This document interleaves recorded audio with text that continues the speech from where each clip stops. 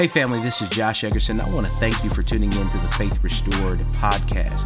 Faith Restored is a local church with a global mission to reach the lost and teach the found. And it's our hope that the word you're about to hear today encourages you, inspires you, and builds your faith.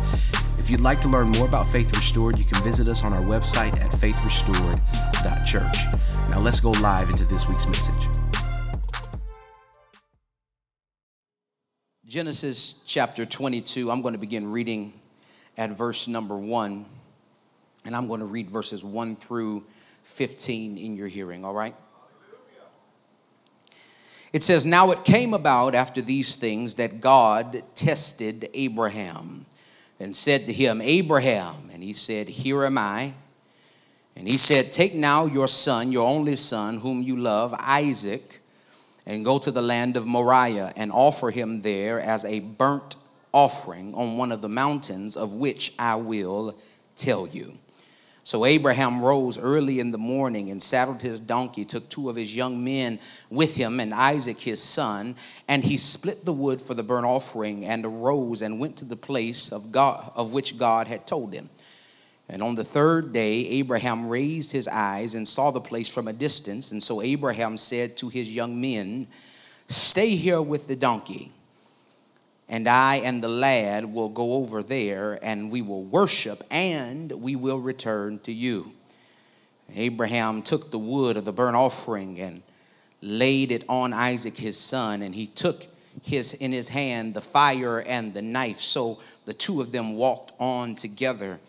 And Isaac spoke to Abraham his father and said, 'My father.' And he said, 'Here I am, my son.' And he said, 'Behold, the fire and the wood, but where is the lamb for the burnt offering?' And Abraham said, 'God will provide for himself the lamb for the burnt offering, my son.' So the two of them walked on together. So then they came to the place of which God had told him, and Abraham built the altar there and arranged the wood and bound his son Isaac and laid him on the altar atop of the wood. Abraham stretched out his hand and took the knife to slay his son. But the angel of the Lord called to him from heaven and said, 'Abraham, Abraham.' And he said, 'Here am I.' And he said, 'Do not stretch out your hand against the lad and do nothing to him. For now I know that you fear God, since you have not withheld your son, your only son, from me.' Then Abraham raised his eyes and looked, and behold, behind him was a ram caught in the thicket by its horns. And Abraham went and took the ram and offered him up for a burnt offering in the place of his son. Abraham then called the name of that place, 'The Lord will provide,' as it is said to this day, 'In the mount of the Lord it will be provided.'" Amen. I want to draw your attention very quickly to verses 7 and 8. "Then Isaac spoke to Abraham his father and said, 'My father.' And he said, 'Here I am, my son. Behold, the fire and the wood, but where is the lamb for the burnt offering?'" Listen to Abraham's response. "God will provide for himself the lamb for the burnt offering." Amen. I want to preach for a little while using as a subject, there's got to be a ram. Amen. There's got to be a ram. Father, thank you for this time. Help us now. In Jesus' name, amen. There's got to be, has to be, a ram. Many of us are able to rejoice over the reality that we have deep down in our souls a promise from the Lord. Do I have a witness in the building? I'm not talking about something that you thought he said, something that some prophet liar told you he said when you paid a big offering, but I'm talking about you had a real encounter with God. And in the midst of that encounter, God spoke a word to your spirit. He made you a promise, and that promise has not yet come to pass, but you're holding on to that promise. And you're believing that God is getting ready to do just what he said. And even in the midst of those of us who have promises, there are those of us even more so to whom God has spoken with specificity regarding what he's going to do in our lives. Meaning, God hasn't just told us that he's going to do something. He told us how he was going to do it. He told us who he was going to use to do it. He told us the way he was going to make. He told us the door he was going to open. He told us the child that was going to get saved. He didn't just say supernatural debt cancellation. He told you the bill that's going to get written off. He told you the relationship that was going to get restored. And the reason why I love God is because he is a promise-making God. And he makes promises with the intent to complete what he has promised. God says there's nothing that I've said to you, nothing that I've promised you, nothing that I've spoken to you that will return to me void. He said, as a matter of fact, everything I say, if I lied, it would become fact, and then it wouldn't be a lie anymore, because everything that God says has to come to pass. As a matter of fact, Samuel told Saul this way: God is not a man that he should lie. God does not have to lie because he ain't afraid of nobody. My children lie when I ask them, did they tear something up in the house, because they're afraid. People lie when they get on the stand in the courthouse because they're afraid. But the Bible says God is not a man who fears other men. And because of that, he doesn't have to lie to you. What are you trying to say, Pastor Josh? I'm telling you that if God has made you a promise, you need to rest assured that God will do whatever he has to do to make sure that that promise comes to pass. God is absolutely going to do what God has promised. As a matter of fact, some of you are in the building today and you spend enough time with God to where you are holding, using, driving, working, living in the manifestation of something that God has promised. Okay, y'all sleep. Has God ever kept a promise to anybody in the building?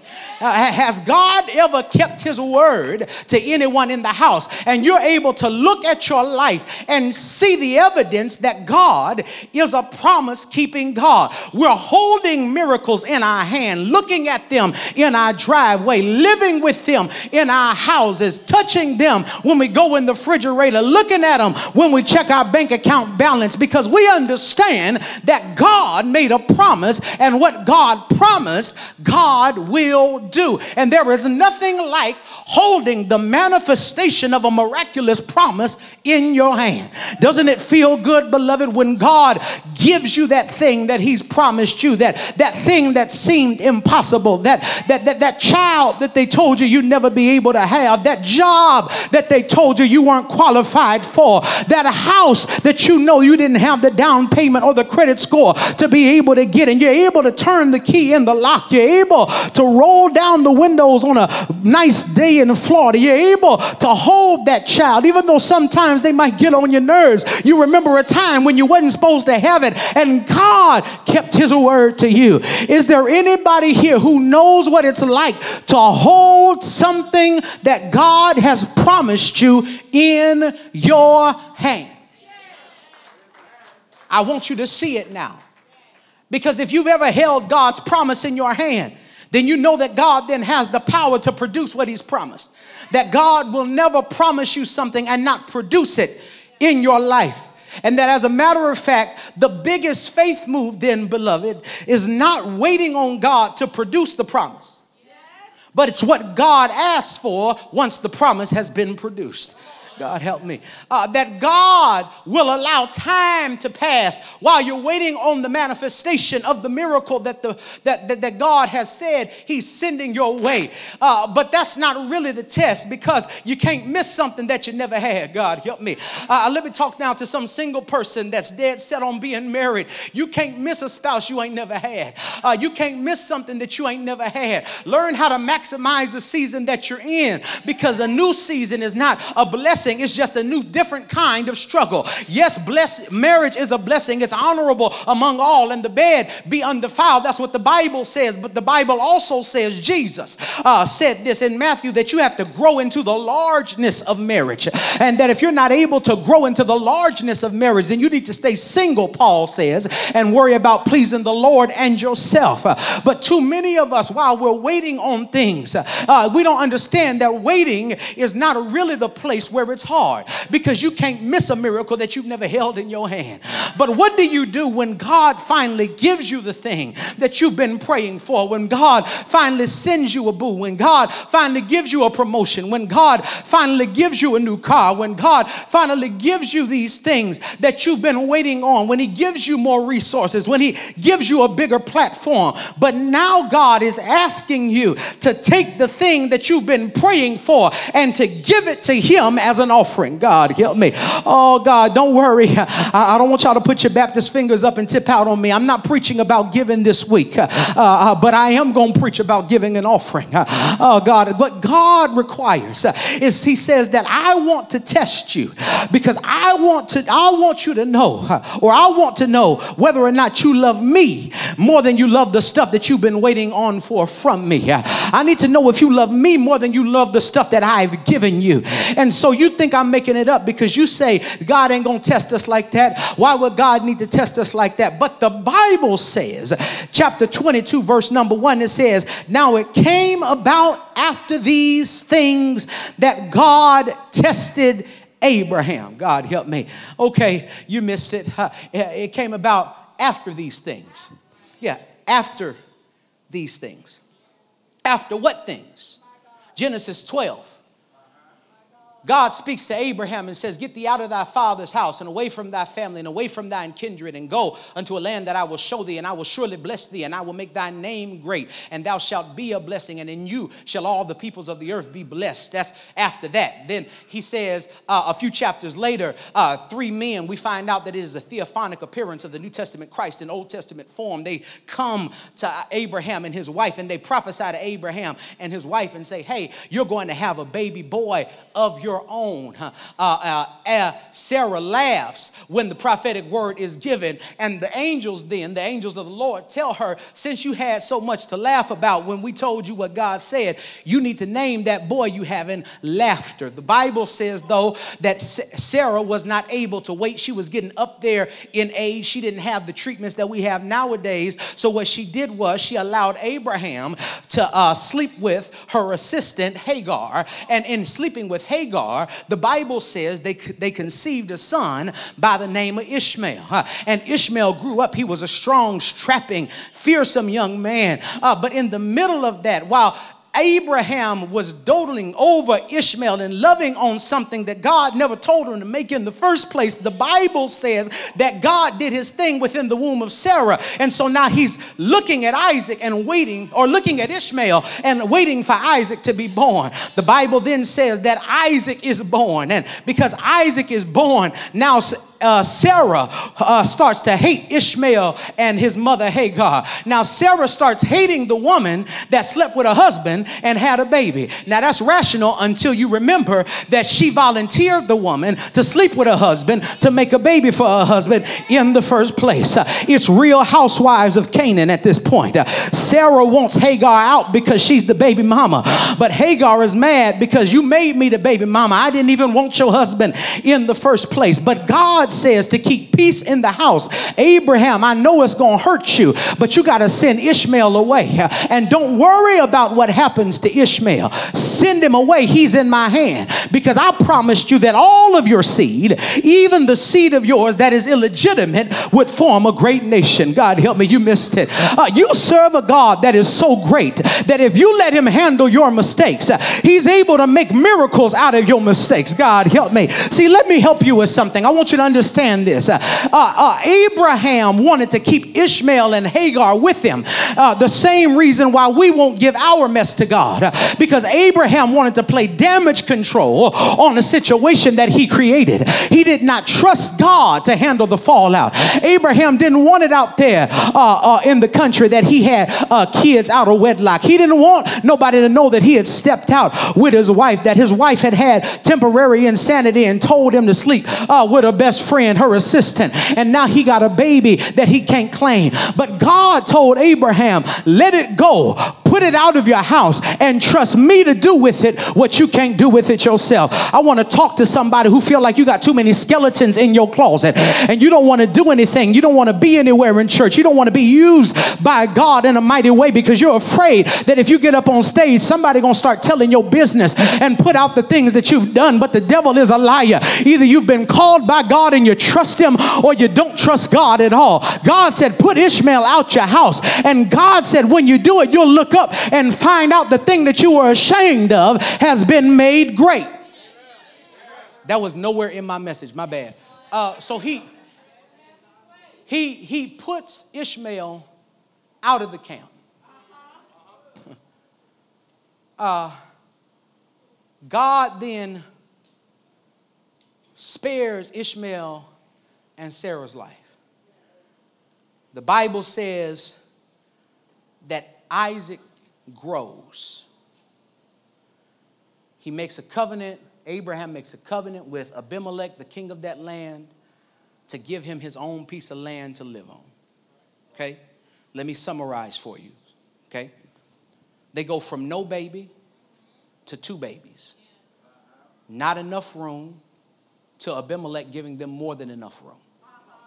He goes from household drama to now he only has 1 son in the house and 1 wife to worry about. God said, I got Ishmael and Hagar. That's my problem, not yours. Right? So God fixes all of Abraham's mistakes, puts his life back on track, puts him back the way he felt like he should have been. And then the Bible says, chapter 22, verse 1, and it came about after these things that God tested Abraham. The test is not coming when you don't have any choice but to trust God. Can I help you? You're not tested when you don't have anything. When your heart is not at war with your spirit. Do you hear what I'm saying? Like, don't brag to me about how faithful you are to church and to God and to ministry when your phone dry and ain't nobody calling you but people who need you to do stuff at church. Don't tell me how faithful you are when you sitting at home half the time wishing somebody would ask you to do something, even if it is stack chairs at church. Don't tell me how much you love God when you don't have any options but to love him. And sometimes, I hate to tell you this, sometimes God will allow blessings to come into your life, not so that you can be excited about the blessing, but so that the blessing can show your true colors. That you're not as dope and as mature and as faithful as you thought you were. Huh? Because it's easy to look at prices frugally when you're broke. Do you hear me? It's easy to say, I'm a good steward when you ain't got nothing but a dime to give out the dollar. But what changes is when God gives you more stuff, you have to be more faithful over the more stuff. The biblical reward for faithfulness is more stuff to be faithful over. Do you hear what I'm saying? And so what God has to do is God has to allow manifestation to take place in your life so that you can see what it feels like when other people are doing the things that you used to criticize them for. Yeah. I don't know why. Why she always tripping over that dude she with your single self. And the reason they can't tithe is because they got more house than they can afford. Meanwhile, you go back to your one-bedroom apartment praying that God will give you something else. And then God gives you something else. And now you find out that what you thought was faithfulness ain't really faithfulness, it was self-righteousness. Because now you got to try to stretch in places that wasn't a stretch before. Do y'all hear what I'm saying? I promise I'm in the Bible. God is testing Abraham after he has blessed Abraham. And he doesn't test Abraham with something arbitrary or with something that doesn't matter. He says, take now thy son, thine only son, Isaac. That bothers most of us because we know he got more than one son.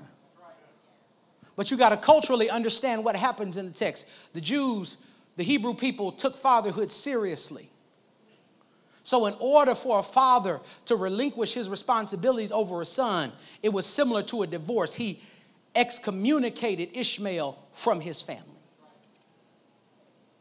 In his eyes, this is the problem. This is the tension now between Jews and Muslims to this day. Abraham, according to the Jews, disowned Ishmael. So he is not a part of the covenant promise. Do you hear what I'm saying? So in Abraham's eyes, Ishmael did not exist. So the only son that he had left was Isaac. And when God says something twice, he said, take now thy son, thine only son. God is identifying the relationship between Isaac and Ishmael that causes between Isaac and Abraham rather, that causes him pain because he's asking him for the last one he got left. Like he says, take now your son, your only son, whom you love, and go to the land of Moriah and offer him there. Stop. He could have stopped there. Right? Because there was a way to give an offering without killing the boy. We do it whenever we have babies in church. We do baby dedications, right? That's an offering. Technically, we didn't invent that. The Hebrews did that. There was a way to offer him to God without for real offering him to God. But he says, take the thing now that you love most, the thing that you've been waiting for the longest, and offer that thing to me in a way that you can't have it back. God help me. Do you hear what I'm saying? Because a burnt offering was not received until it was consumed. That the only way that God would receive, the only way they know that God would receive an offering is if he burnt it up fully. You think I'm playing, but in Genesis chapter 6, or Genesis chapter 3 rather, when Cain and Abel are providing their offerings to God for the first time in history, the Bible says that God received Abel's offering but refused Cain's. How did Cain know that his offering had been refused? Because after the fire of God fell, the offering was still sitting there. So God is saying, take now your son, the one you love the most, the one you've been waiting for, and offer him to me as a burnt offering. Give him to me with no expectation that you're ever going to get him back. Give him to me, believing that once you light him on fire, it's over and you'll never see him again. And I told you that you can't have Ishmael. You would have to break covenant with Sarah to go claim Ishmael as your son, and you can't do that. I want you to give it all to me. But Abraham does something that blows my mind that many of us would not have done in the situation. It is clear now when you read the story of Abraham and God that they have room for dialogue between one another. right? That they don't just have the relationship where God says something, Abraham don't say nothing, he just do what God says. They go back and forth really a little bit more than makes me comfortable in the text. Abraham had room to say something, but the Bible says in verse 3, after God makes a ridiculous request, Abraham arises early in the morning. The implicit value of the text is that he didn't waste any time. That when God says speak, he got up right away. And he saddled his donkey and took 2 of his young men with him and Isaac his son, and he prepared for the burnt offering and arose went to the place where God had told him. Abraham did not delay. Right? Abraham didn't delay. He didn't pray about it. He didn't ask his wife what she thought he should do with their baby. The Bible says that Abraham didn't delay. I want to help somebody because there are 2 things I see. Number 1, we see that Abraham did not delay, but then 2, Abraham did not debate. Because the person that Abraham would have to talk to, hear me now, his wife, has already shown that she don't know how to speak faith even when God is present. And you got to be careful not running stuff that God has told you by people who don't know how to believe God. Do you hear what I'm saying? You've shown that you can't, Sarah, you've shown that you can't believe God when God is talking to you. You laugh at God when God is talking to you. So what you going to say when I tell you God was talking to me and you wasn't nowhere around? Along with choosing not to delay your obedience, you can't debate your obedience with carnal folk. You can't ask people who have not yielded to God in their own life whether or not you should yield to God. Do you hear what I'm saying? That's why you got to be careful how many people you get advice from. And who you pattern your life after, watching all these YouTube luminaries and Facebook gurus and all this other stuff that ain't got a bit of the Holy Ghost. You've got to learn how to stop debating. If you heard God say do something, stop delaying, because delayed obedience is disobedience. I know y'all don't believe it, but every parent has experienced this. At least if you haven't, you got some great children. Your children are much better than mine, because my son, I know he loved me.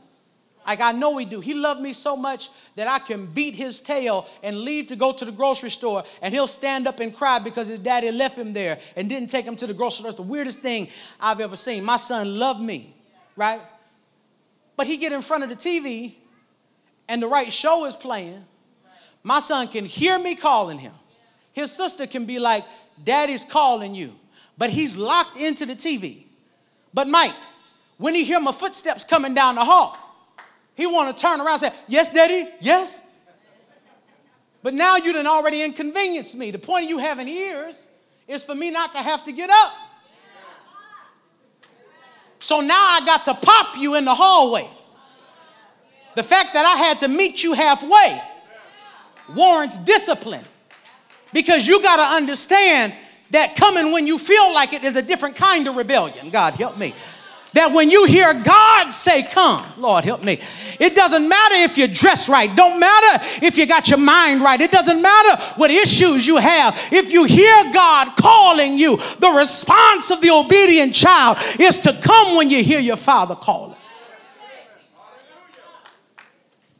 Abraham does not delay. Abraham does not debate. I got to quit. So then, you know the story, right?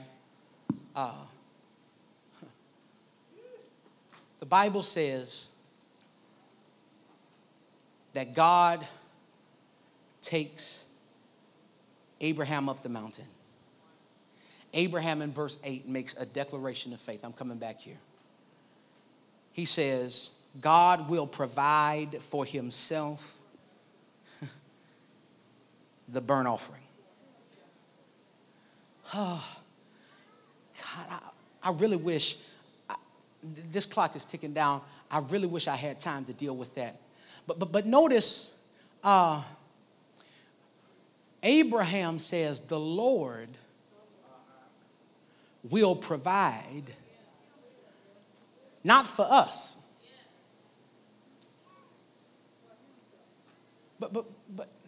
but you asked me to bring you something. The offering, Maya, is supposed to come from me. You asked me for it. But when I look around and I see that I don't have what I need to satisfy you, Abraham says that you're going to provide something. But when you do it, you're not doing it for me. Lord, help me. You're providing something for yourself. God, help me.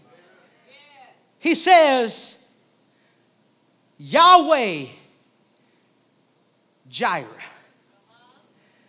He says the Lord will provide for himself. Oh, this is a word for all of you who got attitudes with people and with God because you think God needs you to accomplish something. Yeah, you really got it into your mind. You really started thinking that you are the gas that make the ship of Zion sail on the water, that you're the wind in our sails. But God, even if he uses you with your crazy self, he's still providing for himself. As a matter of fact, you don't even get it, but God through Mordecai told Esther this way. He says, Esther, don't think because you're sitting up there in the palace all large and in charge with your new money and your new servants and all that stuff that you better than everybody else, because I got a word for you. If you keep silent at this time, then deliverance and prosperity for God's people will come from another place. But you and everything connected to you will be destroyed. But could it be that God has brought you into wealth and prosperity, not for yourself, but for such a time as this? God, help me.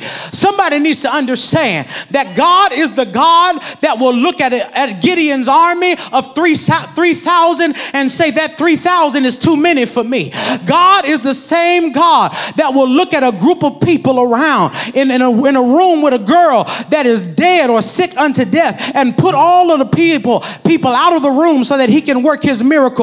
God never needed anybody to do anything for him. And whenever God requires something from you, God will provide what God requires. God, help me. I know it's not good news for you because you're self-righteous. I know that's not good news because you thought that it was your job that God was going to use. I know it's not good news for you because you thought that it was your entrepreneurial excellence and your business acumen and your spiritual knowledge that was going to make this thing come to pass, that it was your financial frugality that God needed to make his vision come to pass. But the devil is a liar. If you decide to sit back right now, God said, I will provide for myself. Lord, help me. And is there anybody here who's glad that whenever God gives you a vision, provision is not predicated on who's around you, who's helping you? You're grateful for everything that you get. Anybody that helped Joshua Eggerson, I'll never forget you. Anybody that ever helped us do anything, you're always on my mind. But I know that you're just a resource that God is using, and he is the source.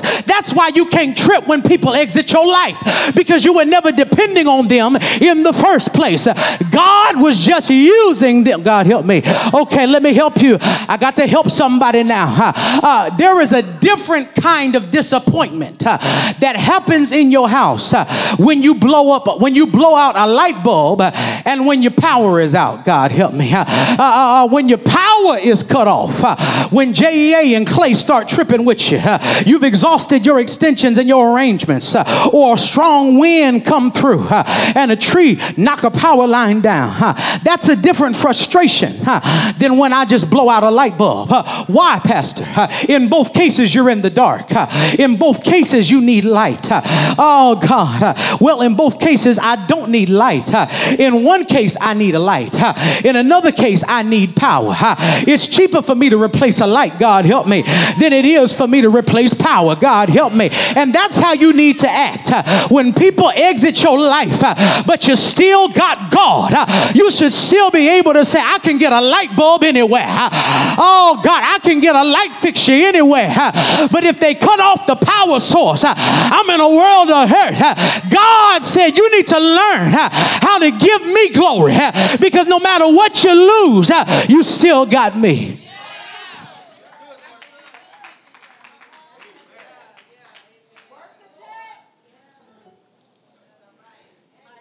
Meet me in E flat in about 5 minutes. So he says the Lord will provide for himself. Can I point something out? I'm not going to preach it. I just want to point something out. And notice then, verse 5. Abraham said to his manservants, stay here with the asses, and I and the lad will go yonder and worship, and we will return to you.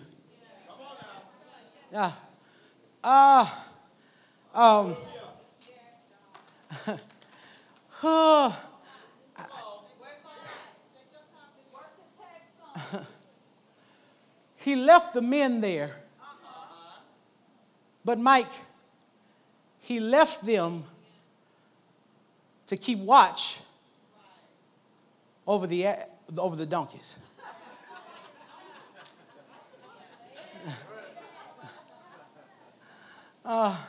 And the reason he did it is because Abraham understood something that many of us won't get. And because we haven't gotten it, we have not made the journey of spiritual maturation that we need to make.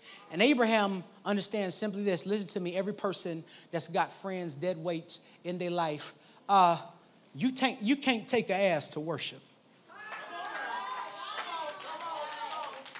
You can't bring an ass with you up the mountain. You've got to at some point decide that if I'm going to the place of praise, if I'm going to the place of worship, then I've got to leave every donkey in my life behind. Come here. I know you don't want to hear it, but you got some people in your life. Why do you say donkeys? See, the reason why he could not take the donkeys up the mountain. I promise y'all, I'm exegetical. I do all of my homework, even if I don't put it in every sermon. The reason why he could not take the donkeys up the rough side of Mount Moriah is because donkeys were not able to handle their peaks or their heads being elevated up a peak for the duration of the journey. At some point, the donkey would have started the journey, but at some point, the height of the mountain would have caused the donkey to stop in the middle of the journey. So rather than starting the journey with someone that you know couldn't complete the journey, Abraham said, I'm going to leave the donkeys with you at the bottom of the hill. Oh, God, I want to preach to somebody now. You got to understand that you got too many people in your life and you're too willing to have them with you just because they'll start with you. But what good is it for them to start with you if they won't finish with you? You don't need any wishy-washy people in your life. And I know I've used the analogy about the rocket booster, but baby, you ain't Apollo 11. You're a child of God. You don't need anybody with you that won't finish the journey. You don't need anybody with you that's going to abandon you halfway. And can I tell you what donkeys do when they get stubborn? When donkeys get stubborn, when they get stubborn, at first they're carrying you, but when they get stubborn, you got to get behind them and push them and pull them. And whereas they were once useful to you, they outweigh their usefulness, or they outlast their usefulness because they're stubborn. He left the donkeys at the bottom of the hill. Makes a declaration of faith. He says, I and the lad will return unto you. I got to go in now. He says,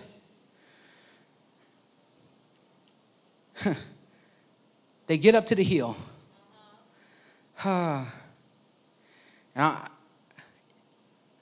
I got to rush past this. Remind me to come back to verse 9. Matter of fact, I'm going to read this. Y'all don't say amen. Don't shout or nothing while I read this verse. I'm going to come back to it. Okay?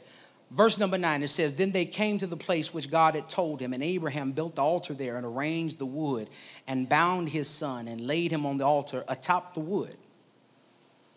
And Abram stretched out his hand and took the knife to slay his son. Okay? Verse 11, but the angel of the Lord called him from heaven and said, Abraham, Abraham. He said, here I am. Do not stretch out your hand against the lad and do nothing to him. For now I know that you fear God, since you have not withheld your son, your only son, from me. Okay? Verse 13. And then I'm going to preach for 2 minutes and we're going to get out of here. Then Abraham raised his eyes and looked, and behold, behind him a ram caught in the thicket by its horns. That doesn't confuse you, because culturally you don't see the picture.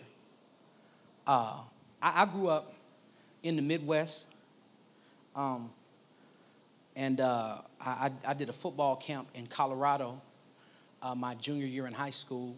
And when they were driving us through the Rockies before they built the interchange that would take you through them, you didn't have to go up and around them. We were able to stop on the side of the road and see what a bighorn ram looks like. I'm not talking about the truck. I'm talking about the animal, right? If you put the graphic up, Joe, you can see kind of in the graphic there on the screen. That's what a ram looks like. And the ram, right, is about 250 pounds of pure beast with big horns on it. The Bible says, the Bible says that was caught in a thorn bush. That's what a thicket is. Y'all missed it.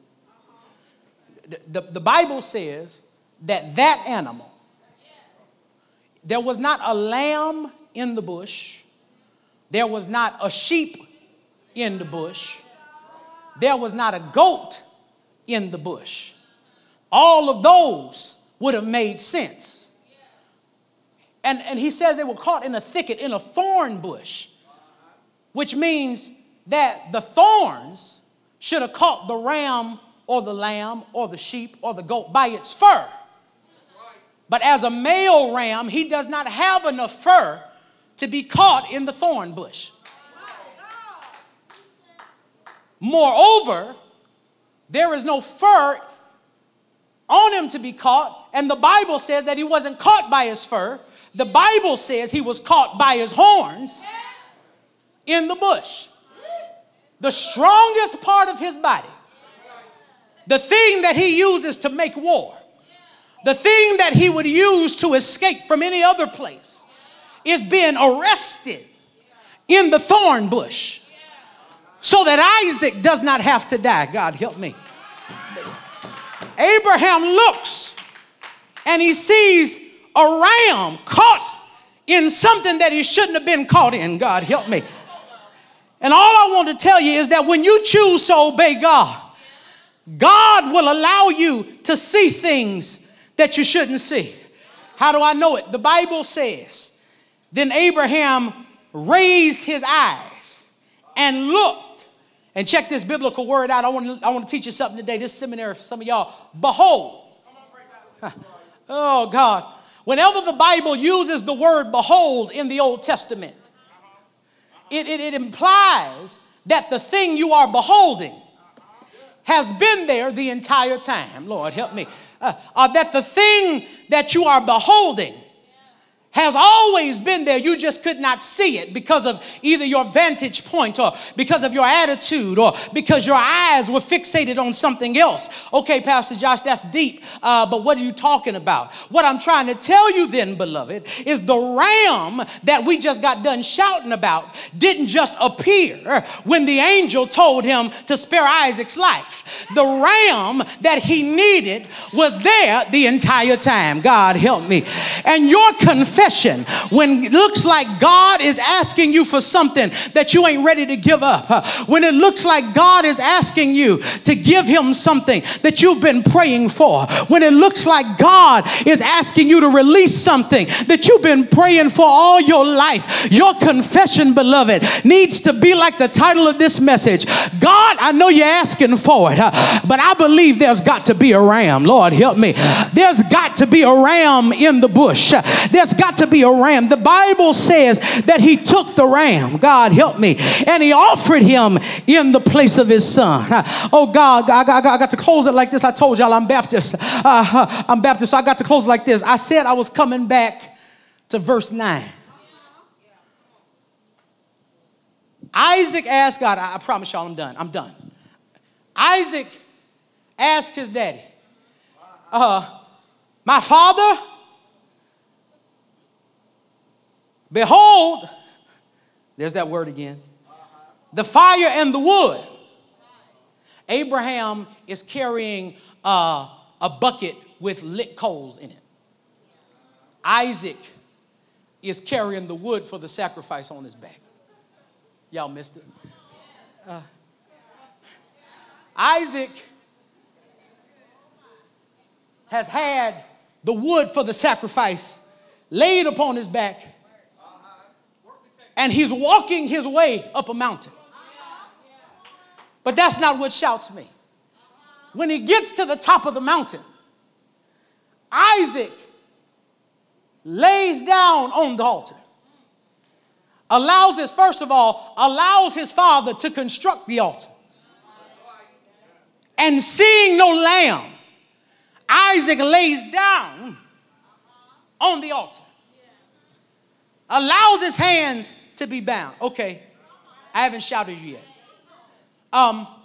Let me put this in proper biblical perspective. When we read the story, it is our cultural assertion. We tend to believe that Isaac was a child, no more than 15. But the chronology of the text suggests that Isaac was much later in age. As a matter of fact, Jewish theologians suggest that Isaac was closer to the age of 33. So this 33-year-old grown man carries the wood of the sacrifice up a mountain, allows himself to be laid down on the place of sacrifice with his hands being bound. And what I love is he doesn't cry out for his life. He doesn't say, Daddy, what about all the promises we made? What about all the plans we had? Isaac lays down and submits to the will of his father to be slain as a sacrifice. But can I tell you something that shouts me? What shouts me is the angel comes and interrupts the sacrifice. But I believe that the angel didn't just interrupt the sacrifice, Tiff, because he saw the ram and he saw Abraham's fear of God. But I believe that the reason why he stopped the sacrifice is because God knew that only one 33-year-old man was going to die like that. God help me. And I told you I got to get out of here now, but is there anybody here that knows who that man is? God help me. Abraham called him his strength in his old age. Isaac called him his son and strength and shield. Jacob called him his battle axe. But is there anybody here, God help me, who knows who the 33-year-old man is? That he was walked up a hill called Calvary and he died. Y'all ain't happy in here. I said he died. He died to save a wretch like me. And my glory is, the reason why I give him praise is because he is my ram in the bush. When I was sinking deep in sin, that organ sound good, Mike, far from the peaceful shore, very deeply stained within, I I was sinking to rise no more. I know some of y'all looking at me crazy. Y'all like, man, it's hot in here.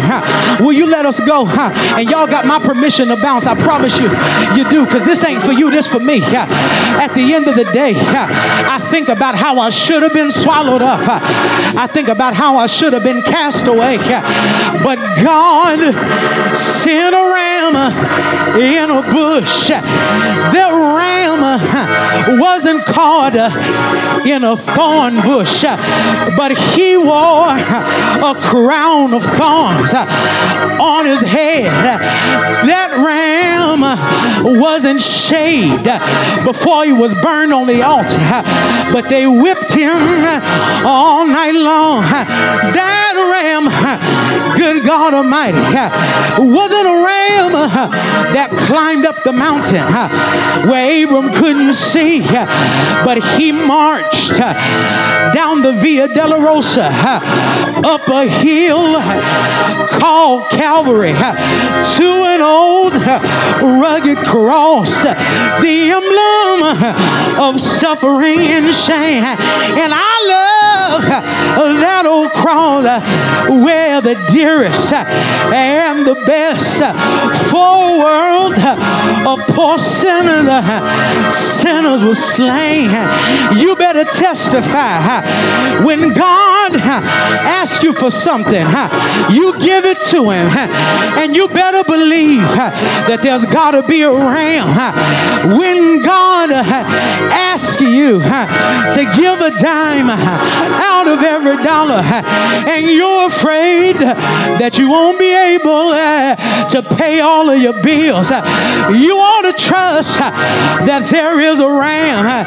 When you've given the best of your service to a church that didn't even tell you thank you, and now the new church is telling you to join Pathways and get involved, you got to give it, and you better believe that there is a ram. God will give you a ram in the bush. I heard him sing, he give power. Yes, God, I feel like preaching now. He give power. Yes, God, he gives power to the weak. Yeah, to those who have no might, he increases. He increases their strength. Even the youth, yes, God, shall faint and be weary. Mr. Chico, I think my knee feel all right now. And young men shall utterly fall. But they that wait, yes, God, upon the Lord shall renew all of their strength. They shall mount up on wings as eagles. They shall run and not get weary. They shall walk and not faint.